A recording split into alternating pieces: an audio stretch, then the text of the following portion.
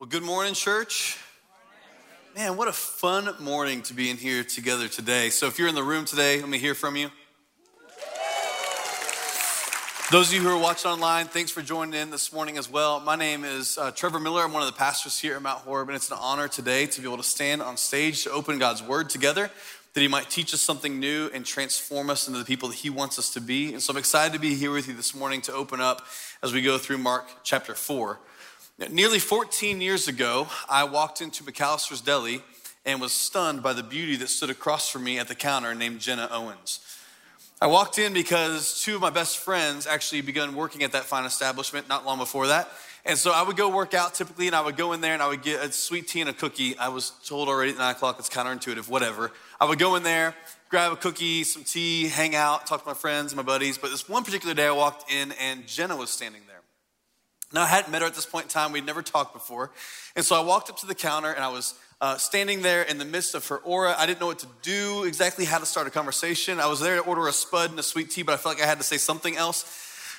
So I kind of did the only thing I could think of in my head at that point in time, and I said to her, hey, look at my spider bite.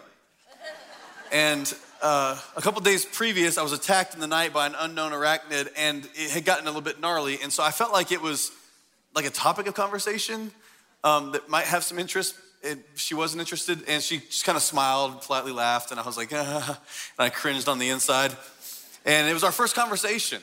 And to be very honest with you, if I could go back, I would have started the conversation in a whole different kind of way, first impression kind of thing. I might have said something like, hey, I'm Trevor, or something, and maybe eased into the spider bite conversation or something. And actually, a couple days later, I ended up in Lexington Medical Center to make sure I wasn't going to die from the spider bite, and I made it, which is wonderful. And I also found that my wife was incredibly, apparently, won over by my manly strength to overcome a brutal attack like that. So she married me, which is awesome. Now, to be clear, that was a first impression. You know, I'd never met her before. I'd never talked to her before. And if I could go back, I'd probably change the way that I went about it. And all of us in the room probably have had some kind of first impression that went really, really well. And you walked away being like, wow, like they're really nice. And I felt like I handled myself really well. And some of us probably have first impressions that you walk away, you're like, oh man, if I could redo that, I would redo it in a heartbeat. Here's why. The truth is, you never get a second chance to make a first impression. You never get a second chance to make a first impression. You meet somebody new, this is your one chance to hopefully carry yourself in such a way where they want to know more. Continue the conversation, perhaps. My goal was to carry myself in such a way inside of McAllister's Deli that Jen was like, this guy's intriguing. I did that, I think. But eventually, we got married, and the rest is all good. We've been in the midst of a sermon series called Encountering Jesus. We've been working our way through the book of Mark. This particular gospel, it's the shortest of all the gospels. It's kind of a fast-paced introduction to who Jesus is, and we're getting a chance through the eyes of those who first encountered him to see the way they responded to meeting Jesus for the first time. So for the next 8 weeks, technically the next 5 weeks, we'll be looking at all these different ways that people encountered Jesus and how they responded to him. Here's my concern. I'm afraid that many of us in the room this morning, we have heard so much about Jesus. Maybe for some of us, we've been in the church for a very, very long time. We're like familiar with flannel graph Jesus in Sunday school. We've heard about him for so long. We've heard all about him. We've read the Bible ourselves. We've been in Sunday school. We've done confirmation. We've been in Bible studies. And I'm afraid that we are so familiar with him that we've actually lost the wonder and the essence of who he is. And our goal during this series is to hopefully allow ourselves one more time to have a first impression with who Jesus is. And allow ourselves to walk away saying, I want to know more. I want to experience him more. We're allowing ourselves to have first interactions, first takeaways. You know, in chapter 1 and chapter 2, week 1 and week 2, we've gone through the first part of Mark, and we've been learning that in Mark, the writer is giving to us what's called a messianic secret. Is that this Jesus has come to unfold the kingdom of God within the world, and at first it's a bit unclear. Every person that is encountering Jesus for the first part of Mark is unclear on who this guy actually is, what he's actually come here to do. It's a mystery. In fact, Jesus is healing and restoring certain people, and oftentimes at the beginning of Mark, he says to them, don't tell anybody. Okay, what's just taking place, you keep this to yourself. I wonder why. Like, why is this happening this way? Other than the fact this messianic secret is unfolding at just the right time, the way Jesus has designed for it to unfold. So far in chapter 1, we learned when Jeff was in here preaching, at the very beginning, Mark says, this is the gospel. This is the good news about Jesus in the world. This is good news, not just for you, but also for the person sitting next to you. It is good news for all people. And Jesus embodies it in the way that he walks, lives, moves, and breathes. Last week, we talked about how we discovered and encountered Jesus in a new way. We encountered him as divine. See, Jesus came and he ends up forgiving the sins of a paralyzed man brought to him through the roof, a bit unconventional. And then to prove that he indeed is God, he then heals the paralyzed man. So these are the first impressions of who Jesus is. And for every person in Scripture, it leaves them in multiple different ways. Some are amazed, some are astonished, some are intrigued, some are opposed to what Jesus is doing. And it begs the question for us this morning, what's your first impression of him? How does he leave you feeling? Do you want to know more? So this morning, we are in Mark chapter 4 as the story continues. Mark chapter 4, verse 1 and 2 says this. Again, Jesus began to teach by the lake. The crowd that had gathered around him was so large that he got into a boat and he sat in the boat off of the lake, and all the people who had come gathered on the shore at the water's edge.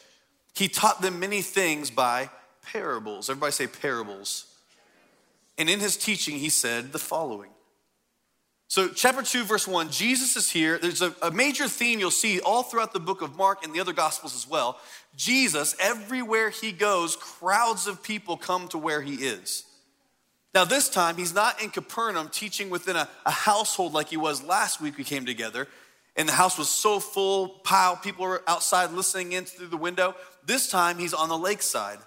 And such a large crowd comes around him, the Bible says that he actually gets into a boat and he pushes off from the shore so that he can teach the people who have gathered there along the shore.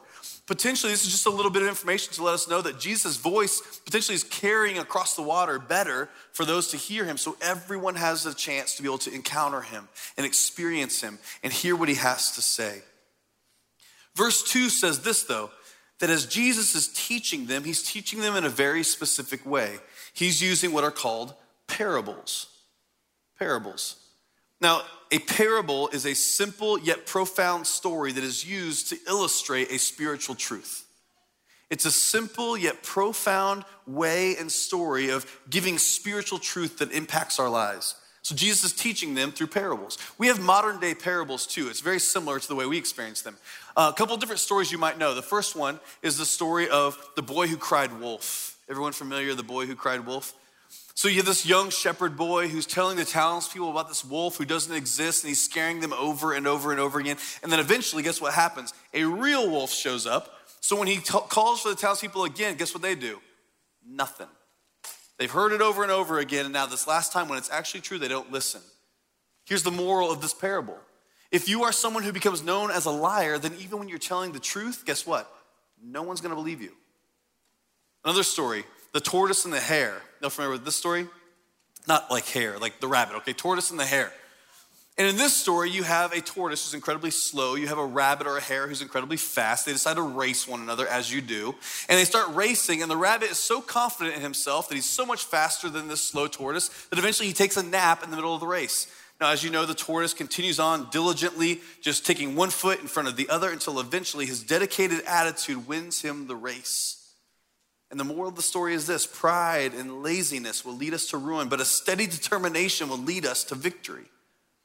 These parables are stories that when you hear them, you don't even have to have the moral given to you. You become so familiar with the story and it intrigues us perhaps for the first time you hear it in a way that you're like, what does this mean? How can I apply this to my life? And hopefully these morals become a part of who we are. So Jesus approaches his teaching in the Gospels in the same kind of way. He points to flowers and fields and tells stories. He points to sheep and flocks or coins and pockets to reveal to the listener a deep and profound truth about our spiritual state. Jesus is a storyteller and using the familiar within our life to be able to communicate the unfamiliar. You see, as Jesus is unfolding this throughout the book of Mark, we have the luxury of having the scriptures all before us. We're looking at all this at hindsight. We've been told certain things, maybe a little context, but for the first listeners, as Jesus is telling these stories, this is so foreign, so other. The idea of the kingdom of God coming to earth and transforming all things and making it all right. How do you tell somebody about that? How do you give it to them straight? Jesus knows he can't.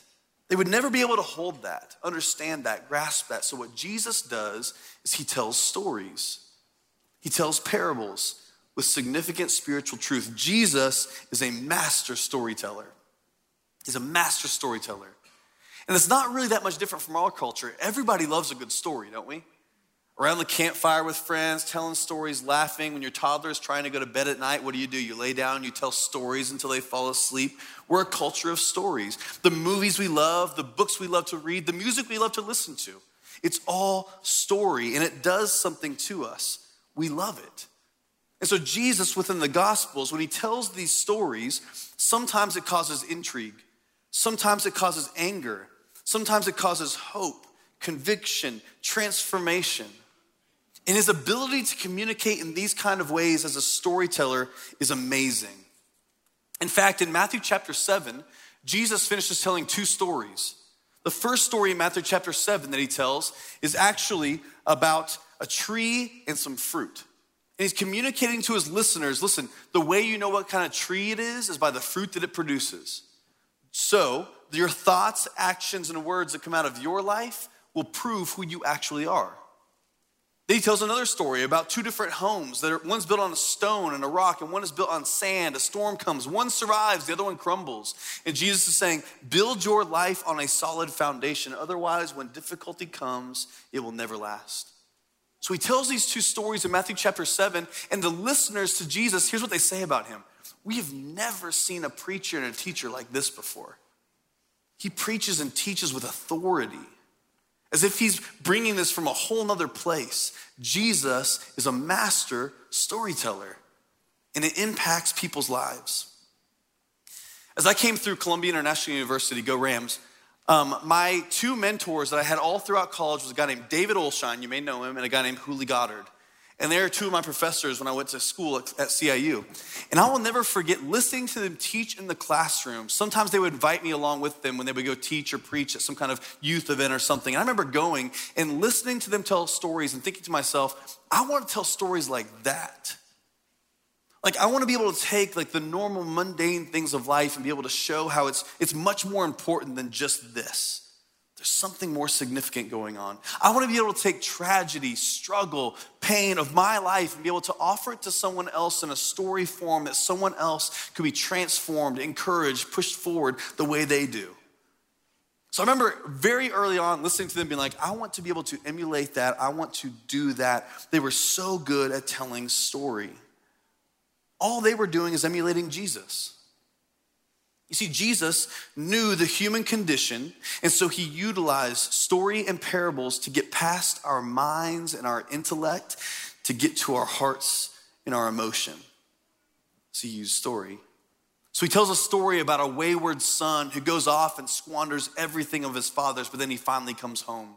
He tells a story about a sheep who gets lost and he's rescued by the shepherd. He tells a story about a treasure that's buried in a field that gets found and it's so valuable. He tells a story about a massive banquet that everybody's invited to. Nobody comes, so they go to the streets and invite everybody. These are great stories, all in the Gospels, that Jesus tells to get past our mind and to get to our heart. He's a master storyteller. So in Mark, Jesus tells this particular story in chapter 4, verse 3. Here's what he says. Listen, a farmer went out to sow his seed. As he was scattering the seed, some fell along the path and the birds came and ate it up. Some fell on rocky places where it didn't have much soil. It sprang up quickly because the soil was shallow, but when the sun came up, the plants, they were scorched and they withered because they had no root. Other seed fell among thorns, which grew up and choked the plants, so they did not bear grain. Still other seed fell on good soil. It came up, grew, and produced a crop, some multiplying 30, some 60, some 100 times. Then Jesus said, Whoever has ears to hear, let them hear. So Jesus is telling parables, he's telling stories, and here's the story he tells. He tells a story about a farmer who's spreading seed all over the ground to be able to produce a crop of some kind. You have to understand who he's talking to really appreciate this. You see, Jesus is communicating to a group of people who were an agrarian society. They were farmers. So those who are listening to Jesus would have had a plot next to their house. They would, farm their own food for their family to provide, or potentially farm food to barter, trade, or to sell to be able to provide for their family. They understand the importance of a farmer being able to get the seed that he is sowing to actually grow. It is crucial. So as he's telling this story, he's talking to a group of people who would have understand this 100%. It was a part of their life. So for some of us, the closest we ever get to a farm is like Publix. But for these folks, they lived this life. So Jesus is taking the familiar to communicate something unfamiliar. It's like a farmer. He goes out and he throws this seed everywhere to produce a crop. Now, as the story goes, this farmer who sows all of this, the seed falls in multiple locations. And when it falls, it produces in only one of the 4 locations that it falls. Now, if you're someone listening to the story originally, this is a tragedy. Because this farmer is relying upon this seed to produce a crop. And of all the seed that he throws, 3 of the locations are unfit for growth. And there's only one that produces 30, 60, 100 times what he throws onto the ground. This story would have evoked emotion from those who were listening. It was a tragedy with a little bit of joy at the very end of the story. And then Jesus says this at the very end. Whoever has ears to hear, let them hear. Whoever has ears to hear, let them hear. Here's what he means. He's saying, I have tried to communicate this to you in a way that you can receive it. And perhaps you may not have it just pass through your ears, but instead it might be something you receive into your hearts. This is, after all, the difficulty of storytelling. Storytelling doesn't work, whether you're a parent with your children, whether you're telling a story to a friend, or you're Jesus communicating to a crowd. If you can't make it understandable, then storytelling is worthless. So what Jesus is doing is this. This story is an instrument of education for those who are essentially children in character and maturity. Jesus is using this story because these folks can't possibly grasp what he's trying to say. So he's got to give it to them in a way that they can. If you're a parent in the room, you know what this is like, right? To communicate to your children maybe the kind of love you have for them. We can sit down and say, listen, sons, daughter, your mother and I love you so much. We love you so much that by the time you're 18, we will probably spend $100,000 or more on each and every one of you. That's how much we love you. We love you so much that when you were born, we let you invade our household. You came in and you made a mess of every carpet, things from your body and also things from cups that we would give you. And we had to change the carpet multiple times. That's how much we love you. We bought you clothing that would last for 37 days before we had to buy another piece of clothing for you as well. That's how much we love you. We can say that. Is that true? Yes. Would they receive that? They have no idea how much $100,000 is, period. They don't care that their clothes got too small. They'll wear them anyway. They can't receive it in that kind of way. So here's what we do. We tell them story. Let me show you how much I love you. There's a book that we have read for each one of our kids growing up called Guess How Much I Love You. Anybody familiar in the room with this book? Classic. Each one of my children, we would read this book so many times to them to communicate this kind of love that we have for them. I want to read it for you this morning. Guess how much I love you. Little nut brown hare who was going to bed held tight onto big nut brown hare's very long ears. He wanted to be sure that big nut brown hare was listening. Guess how much I love you, he said. Oh, I don't think I could guess that, said big nut brown hare. This much, said little nut brown hare, stretching out his arms as wide as they could go. Big nut brown hare had even longer arms, but I love you this much, he said. That's a lot of love, thought little nut brown hare. I love you as high as I can reach, said little nut brown hare. I love you as high as I can reach, said big nut brown hare. That is very high, thought little nut brown hare. I wish I had arms like that. Then little nut brown hair had a good idea. He tumbled upside down and reached up the tree trunk with his feet. I love you all the way to my toes, he said. And I love you all the way to your toes, said big nut brown hair, swinging him up over his head. I love you as high as I can hop, laughed little nut brown hair, bouncing up and down. But I love you as high as I can hop, smiled big nut brown hair, and he hopped so high that his ears touched the branches above. That's good hopping, thought little nut brown hair. I wish I could hop like that. I love you all the way down the lane as far as the river, cried little nut brown hair. I love you all the way across the river and over the hills, said big nut brown hair. That's very far, thought little nut brown hair. He was almost too sleepy to think anymore. Then he looked beyond the thorn bushes out into the big dark sky. Nothing could be farther than the sky. I love you right up to the moon, he said, and closed his eyes. Oh, that's far, said big nut brown hair. That's very, very far. Big nut brown hair settled little nut brown hair down into his bed of leaves. He leaned over and kissed him goodnight. Then he lay down close by and whispered with a smile, I love you right up to the moon and back. Right? There's something about reading a book like this to your children to communicate this. Here's how much I love you. I'm going to share it with you in a way that you can receive it. My kids are like, great story, thanks, Dad. I'm like weeping in the bed next to them. Here's why. I fully grasp and understand the kind of love that I have. They don't. You see, Jesus, he fully grasps and understands what this kingdom of God is all about, what he's come to do. And his disciples and those who are listening in the crowds, they don't fully get it. So he's got to give it to them in a way where they can understand it. So he tells them story. He tells them story. There's something that happens when we communicate truth through story. Now, some people would look at what Jesus does here and say communicating in this kind of manner, it's like dumbing down, it's watering down, it's insulting to those who are listening. And I would fully disagree. I think what Jesus is doing here is strategic and it's masterful. And after Jesus is teaching, many of those who are standing there listening are completely confused with what this story, this parable has to do. So they ask him to explain. And here's what Jesus says. When he was alone, the 12 and the others around him asked him about the parables. He told them, the secret of the kingdom of God has been given to you. But to those on the outside, everything is said in parables so that they may be ever seeing but never perceiving, and ever hearing but never understanding. Otherwise, they might turn and be forgiven. So everyone's like, Jesus, great story, but like, what does that have to do with anything? Can you explain it to us? And Jesus says that this is the secret of the kingdom. Remember this messianic secret that Mark is telling us about, letting us in on a little bit by little bit? This is what Jesus is talking about. He uses a Greek word, mysterion. It literally means, translated in English, as mystery or secret. Jesus says this information, people are beginning to awaken to it, understand it bit by bit, and I'm telling it to you in a way that you can grasp it little bit by little bit. But Jesus, in that passage, he quotes Old Testament scripture, Isaiah 6, verse 9. In Isaiah 6, 9, the context of that would have been essentially Jesus saying, but there are some who will hear this truth through this story and willfully decide, we don't want it.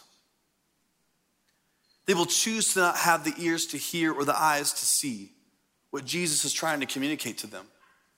So he offers it in secret. He offers it in a way that they can grasp at that point in time. Some will miss it and some will see it. And their faith will show which one is true.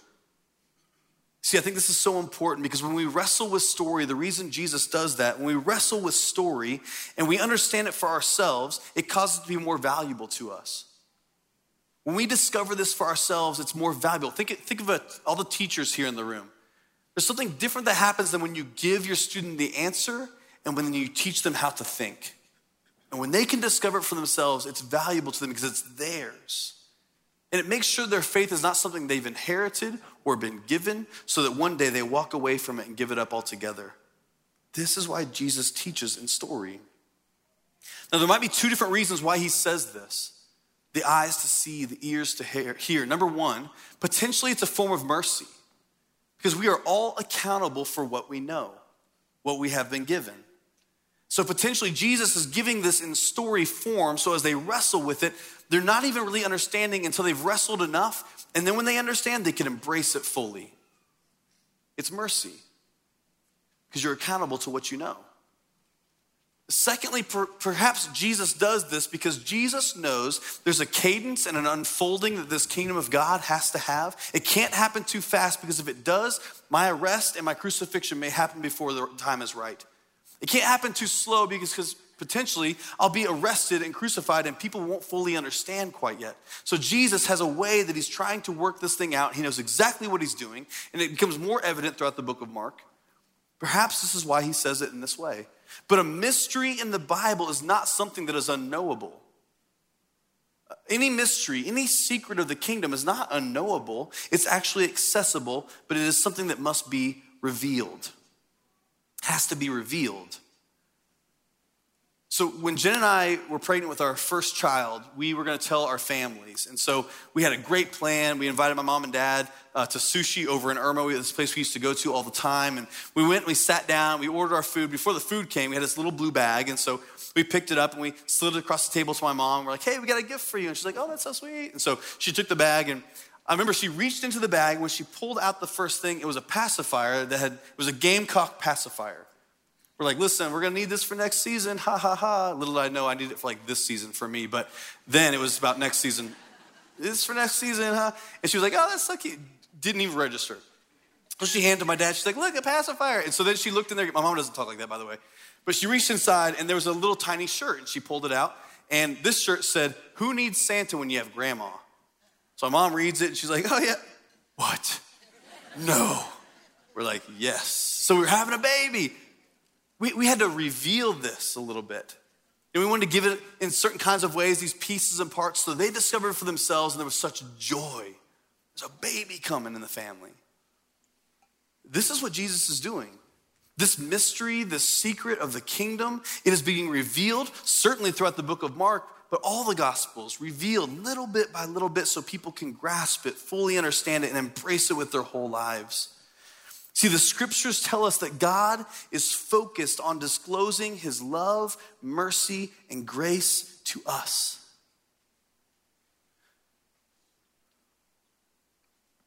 From creation to incarnation, they are meant to point us to the God of the universe.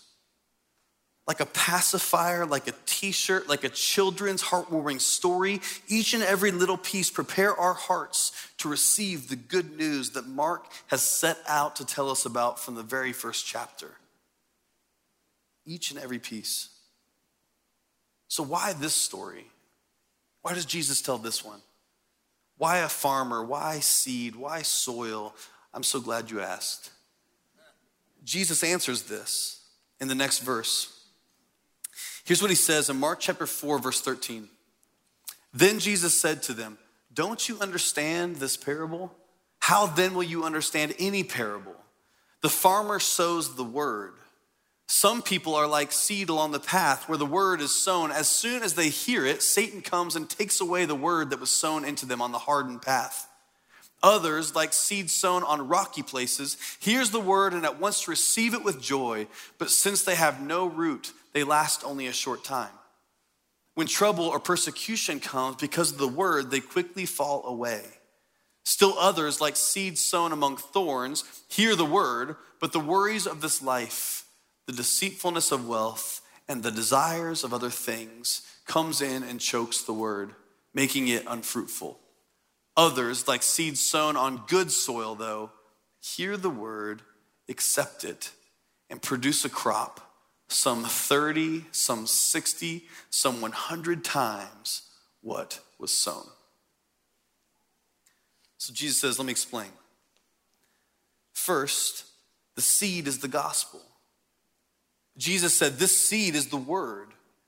What this farmer is out tossing onto this soil is the good news that God loves the world so much that he has come to rescue it, to make it right, to restore all things that have been perverted and broken. You see, every seed this farmer throws onto the soil is full of potential. Within every seed that is planted, it has everything it needs to produce a crop and a harvest. The seed has all that it needs to produce whatever it's meant to produce. The same is true for the gospel. Jesus says, if you have eyes to see and ears to hear, the love of God provides for us all that we need to experience a full life in Christ. It's all there. It has all the potential. But like a seed, it starts small. So as this farmer sows the seed is placed in the ground. It begins to grow in the dark under the soil. There's no sign of what's going on for a few days until eventually it breaks through the surface. When the seed of the gospel takes root in our hearts and in our life, the same is true. Sometimes you don't see what God's up to right away. Sometimes it takes time for God to begin to grow this from something small to something big. And though our faith may begin small, it may blossom into incredible transformation. You see, it's like a seed. The seed is the good news. It's the gospel. It's the word. But then Jesus says the seed that is thrown and sown about by this farmer, it falls on 4 different locations, 3 of which are unfit for growth, and only 1 produces 30, 60, 100 times what is sown. These 4 different types of soil, the first 3 are this: a hardened heart, a troubled heart, and a distracted heart. A hardened heart. You see, a hardened heart can happen in multiple different ways. Perhaps you have heard this good news of the gospel so many times, you've rejected it so many times that eventually your sensitivity to what this gospel means begins to dull. You become numb, and you harden your heart to what God is trying to place within it. Or perhaps life has been so difficult, so painful, so hard, such a struggle, that you decide, I will never allow anything else into my heart because things have already hurt it so much. So because of that, we harden ourselves. We numb ourselves. I learned to play guitar when I was in high school. In fact, when I first came to this church, I used to lead worship for students. I would lead worship and I would pray, take my guitar off, and then I would step down and begin to teach every single week. I learned to play guitar in the Dominican Republic. I had no friends really there for 6 months. My family was there. Everybody spoke Spanish. I did not. So I learned to play guitar while I was there. My mom played guitar. And I remember first starting to play guitar, how difficult it was, how much my fingers hurt pushing down the chords of the strings over and over and over again. But I was so determined to play guitar that I would keep playing no matter how much it hurt. Eventually my fingers would actually bleed from how hard I was pushing on the strings, but just keep going, keep going. But eventually, if you're someone who plays any kind of string instrument, you create what?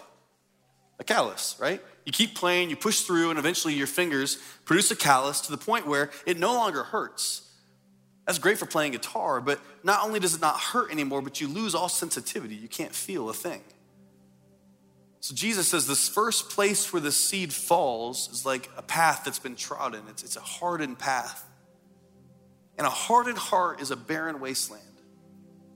Nothing can take root there. Nothing can grow. So he says that the birds come, they snatch it up. The evil one takes away this good news before it can ever begin to grow within our hearts. Secondly, Jesus talks about a troubled heart. He said, this soil is full of rocks. And the seed falls here and it begins to grow right away because the soil is shallow. But because it's so shallow, there's no deep roots. And so the rocks get in the way. The sun comes up, scorches it, and kills it. But I love what he says at the beginning. But it's first received with joy. Because there's no deep roots, it dies. I'll be very honest with you. One of the hardest things about serving in this church for the past 16 years has been investing in the lives of students for much of my ministry career. And one of the most painful things is to have a Chi Alpha weekend, a summer camp, a mission trip, whatever it might be, and to see students who experience the gospel, encounter Jesus for the first time, and receive it with joy. But then there's rocks that are left within their life that keeps the roots from growing deep. And what Jesus says, when there's no deep roots and troubles come, particularly persecution because of our faith, we give up on it. The sun comes up, scorches it, and it dies. It can't grow there. But the last heart that Jesus talks about, the second to last heart is the distracted heart. This place, the seed is sown, but there's other things that are left to grow up alongside of the seed as well. Thorns, weeds. So the seed begins to grow, it takes root, but as everything else grows up around it, eventually Jesus says it chokes out the crop, the harvest that's beginning to grow. Jesus names these. He says these weeds, these thorns that are allowed to grow, they are worries of this life, deceitfulness of wealth, and love of things. It's a distracted heart. And Jesus says a distracted heart will steal our energy, time, and attention and affection away from the things that truly matter. It will choke out the growth of what God is wanting to do through that seed that has landed there. But Jesus talks about one more type of soil that the seed falls in. He calls it the good soil. Some translations say the fertile soil. And the seed that falls in that location, it takes root and it grows. You see, in fertile soil, it's been cultivated. The ground's been broken up. The rocks have been taken out. The weeds and the thorns have been pulled up. And it's ready to produce a harvest and a crop. And here's what the Bible says, some 30, 60, 100 times what was sown. Here's what that means. Jesus says, when the gospel takes root in your life and it produces more, it's gonna affect lives around you. This is not just for you. This kingdom is not just a secret for you to know. It's meant to be something for everyone. And when your heart is fertile soil, when your heart is good soil, that gospel can take root and grow and produce a harvest that will affect people even around you. Think about your wife, think about your husband, think about your children. Think about your neighborhood, your friends at school. Think about your coworkers. Those are the ones who benefit from what God is doing within you. But I believe the final and most important thing that Jesus is saying in this story is this. It's not a problem with the seed. It's a problem with the soil. It's not a problem with the seed. The seed's always good. The gospel is always good. It's a problem with the soil, the place that it falls. But notice this, the farmer in the story, does he care where the seed goes? No. He's throwing it everywhere. Seed falls in the first location, the second, the third, and the fourth. He doesn't just go to the fertile soil and throw seed on the fertile soil. He throws it on every piece of soil. Why? Why would he waste it like that? He's not wasting it. He's not wasting it. You know why? The farmer knows that your soil of your heart can change in a moment. You are under no obligation for your heart to be hard tomorrow like it is today. You are under no obligation to have your heart distracted and troubled tomorrow like it is today. You can cultivate that heart, create the kind of environment that seed can grow. You see, this seed, you don't make it grow. Guess who does? God, the good farmer. He's the one who grows this. But your heart is an environment that you can create where that seed can take root and produce 30, 60, 100 times what was sown. It's not a problem with the seed. It's a problem with the soil. Lastly, when you read these parables, these stories from this master storyteller within the Gospels, Jesus is so good at telling these stories. And almost every time at the very end of the story, here's how it ends. It ends kind of open-ended. He never puts a nice tight bow on it. For instance, the story of the prodigal son, right? There's a story about this son. He takes his father's wealth. He wastes it all. Eventually he comes back home. The father welcomes him with grace. But the older son is ticked off because the father offered grace to the younger son. So the end of the story goes like this. The father and the older son are outside the party that they're having for the younger son. And the father says to the older son, come into the party. And he's like, no, you've never even given me a goat to party with my friends. It's a weird thing to say. But that's what he says. But here's what the father responds. Everything I have has always been yours. And that's it. The story doesn't really resolve. You would think you would hear like the older son be like, you know what, gee whiz, you're right, Dad. Let's go into the party and we'll hang out for a bit. That's not what happens. Jesus says, everything that I have is yours. That's it. It's as if Jesus is leaving the story open-ended so that you have to answer the question, which son are you? Are you the son who comes home and receives the grace, or are you the one who's bitter because God is so grace-filled towards others? And then take this story. How does it end? Jesus says this farmer throws seed in all these different locations, 3 places it doesn't grow, the 3rd place it produces 30, 60, 100 times. That's it. It's as if Jesus is saying through this parable, through this story, which kind of soil is your heart? Is it hardened? Is it distracted? Is it troubled? Or is it fertile soil for the gospel to take root? You are under no obligation to have your soil the same tomorrow as it is today. Would you pray with me this morning? Jesus, thank you for being such a master storyteller that you offer us this truth of the kingdom in such a way that we can grasp it, that we can receive it. And I pray, Father, this morning that every single one of us would see that you are so good, you are so loving, so kind, so gracious, that you allow the seed of this gospel to go to every location, that we might partner with you in creating an environment where it can grow. So God, I ask in the name of Jesus that every heart here this morning, no matter what it's like right now, I pray for the hardened hearts here this morning that you would break that soil up.